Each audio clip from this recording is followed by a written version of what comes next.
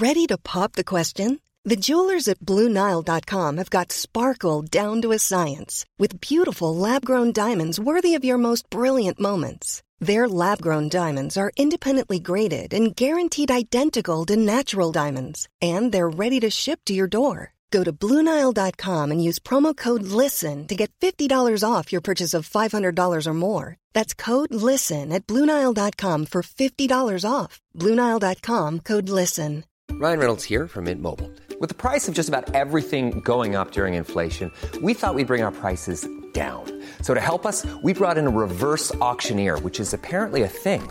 Mint Mobile Unlimited Premium Wireless. How to get 30, 30, how to get 30, how to get 20, 20, 20, how to get 20, 20, how to get 15, 15, 15, 15, just $15 a month? Sold! Give it a try at mintmobile.com/switch. $45 up front for 3 months plus taxes and fees. Promo rate for new customers for limited time. Unlimited more than 40 gigabytes per month. Slows full terms at mintmobile.com.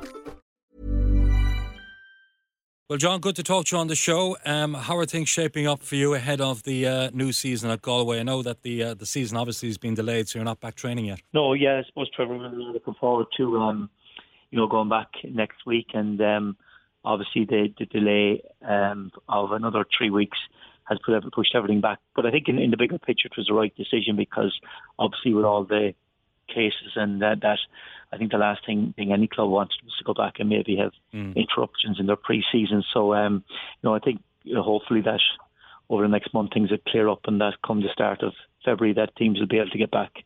I think the most important thing this year is that obviously with the season last year being disrupted, I think everyone's hoping that once the league starts that we'll get a complete season and that there'll be no interruptions, Yeah, are you happy with the way things are shaping up for yourself? I know that you've been busy adding to your squad, John. Yeah, we had a good finish to the season, Trevor. So obviously, the fact that we're going into morning training meant that a lot of my senior players that are in very good jobs couldn't commit to that. So overall, I've retained about 13 of the side that finished, or the squad that finished in the last season, and I brought in a lot of new players. So the bulk of my team are early, 20, 21, 22.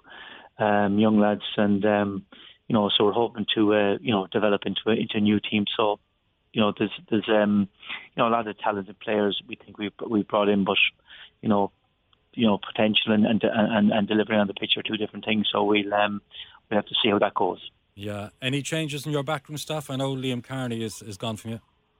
Yeah, Liam in fairness came in last year to help me out. In the 3 months that I was there, and obviously I know Liam very well. It was brilliant to have him, and brilliant to have someone who would know the way I want things done. But it was always a short-term thing from Liam's point of view, and I suppose he was taking me out to the end of the season, and I wish him well. Come back over the head of City's Academy, because he's a top-class guy, and he's a brilliant person, and certainly he's a huge addition to the City backroom team. Yeah, what about your own? Anyone new coming in, John? Yeah, I'm hoping over the next week, 10 days, Trevor, to put something in place. Obviously, I've kept some of my backroom team. Colin Fortune is assistant manager, and I have my S&C guy and my goalkeeping coach kept. So I'm just discussing with a couple of people at the moment, and I hope by possibly the end of the week after next to have it all boxed off, Trevor. Yeah, the first division, as we know, John, was very competitive last season. It's going to be more competitive now, you'd feel, this season, with Cork City dropping in there and Shells as well. So it's going to be quite a competitive first division, isn't it? Well, what I found when I went in, obviously, for that 3-month period last season, I thought the league was incredibly competitive compared to the Premier Division, where obviously it's the highest standard, but you end up maybe having a number of teams that, like Dundalk and Shamrock Rovers, that would be a good bit ahead of the rest. In the first division, I found that a lot of teams are very equal. And this year, obviously, with two, powerhouses of clubs coming down, Shelbourne and Cork City, and the fact there's only one automatic promotion spot, and you have, obviously, we're hoping to be strong. Athlone have invested really, really well and really heavily over the last month. They brought in 12 new players. Yeah. And then you have Bray and UCD. And of course you have Cove, who just missed out in the playoffs. So again, I think it'll be an incredibly tough league, and I think you'll find that it could be the type of league where every week there's a different team at the top. So we look forward to that because it is competitive, and with one up, it's very difficult. Whereas you'd certainly prefer that it would be 2 up, 2 down, but that isn't there anymore. Yeah, coming up against Cork City, John, in a league fixture for you for the first time as a manager, what will that be like for you, do you think? I don't know. I think obviously, it was obviously very, very disappointing for the club to go down. Certainly the club shouldn't have gone down, in my opinion. But look, that's where it's at. I think the plus for the club is that obviously bringing Colin in, and going back to basics was good, and bringing back Liam and John Collar, I think that was good because their heart is in the right place and they know what to do, and they're top class people. And so I don't know, Trevor. It's just strange. It's certainly a scenario where I wish I wasn't going up against City. But look, I'm a football person. I love coaching. I love managing, and I'm trying to do my best for Galway, and it's a huge challenge for us. So we wait and see. Obviously, we wait and see will the crowds be back, because we all want crowds back, and certainly, coming to the Cross, it would be fantastic if there's crowds back by that stage. But we wait and see. Yeah. I was going to mention, obviously, Colin Healy played under you, John, and successful under you, and Cork City winning trophies, and come up against your old sparring partner, John Cotter. How quickly, I suppose, things change in football, John. We all know that. You winning the double in 2017 with City, now a few years on, playing against City in the First Division. It's a bit surreal too, isn't it? It is, and it just shows you, that once one season goes, Trevor, you have to be on your game for the next season. We all know in League of Ireland that financially it's tough because you have to constantly keep bringing in money, and sometimes just because you have success one year, if you're not ready to start the next season again, everyone are hands on decks to bring in money. Obviously, most clubs in Ireland rely on the crowds and the gates, and that is difficult because if you drop a little bit in form, crowds can drop off. And nowadays, Trevor, all League of Ireland clubs have huge academies, and there's huge costs in running those academies as well. And it means that every year you have to be out there fundraising, looking for sponsorship, and it is tough because a lot of clubs are supporter owned or committee ran, and we see some of the bigger clubs now have business people involved in them, but that is unnew really, in the sense that if you look at the majority of clubs, are either supporter owned or committee run, and there's huge challenges for all the clubs to keep bringing in finance, because it is professional football. You need to run the clubs as a business, and from that point of view, you need money coming in through various sources. And I suppose at the moment, with the crowds not coming in, it probably has forced clubs to rethink on other ways of bringing in money, which is good, because it might develop clubs into developing other avenues, which needs to be done anyway. But certainly, from an atmosphere point of view and a financial point of view, we need crowds back as soon as possible. Yeah, definitely so. And I suppose you going to Galway, John, was a good fit for you because you have a lot of family up that way, obviously. Galway, as we know, is a great sports city, isn't it? It's a great sports county, and they love their football there. And it's obviously a good fit for you to be there as Galway United manager. Well, I think, Trevor, anyone that knows me knows I'm a football man. I'm qualified professional whole license holder, and I love being involved in the game and trying to make things better and players better. And I was looking for a good opportunity, and a few things that come up that really weren't ideal the way I felt for myself. I think Galway, a lot of similarities to provincial club, one city, massive sports city. Soccer's huge in the area. Even though my family are based in West Cork, this is where we're from, we live.